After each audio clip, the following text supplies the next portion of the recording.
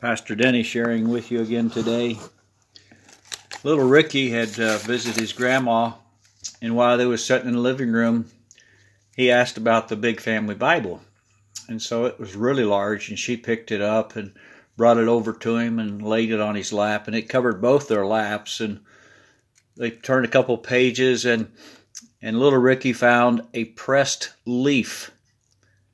And he said, "Look." With a real hushed voice, he said, "This must be Adam's suit."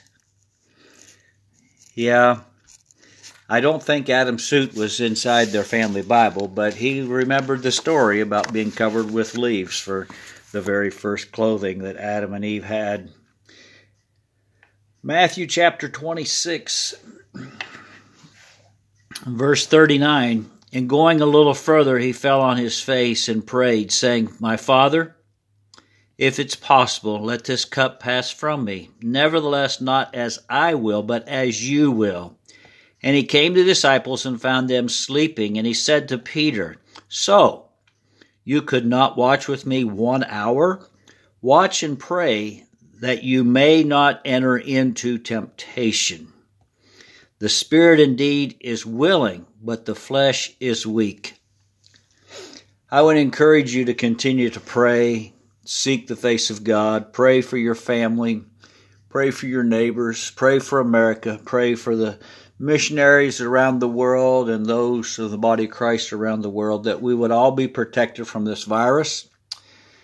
Pray for the first responders and all the medical field that's going through just a horrendous time right now. We ask God that you would just bless our military today and bless our first responders and bless our medical teams, Lord, all across America and around the world. Bless their families with good health, Lord, and may you rejuvenate the heart of mankind and the spirit of mankind. May there be a Holy Ghost conviction fall upon America, that people would get saved, turn their hearts and lives over to you, and that we might see a tremendous revival. God, we just come against Satan that would try to steal, kill, and destroy. And Lord, I pray that something really good would come out of this virus, that souls would be saved by the millions. Lord, we thank you for loving us today. And Lord Jesus, as we look to anticipation, we realize you called the disciples to pray.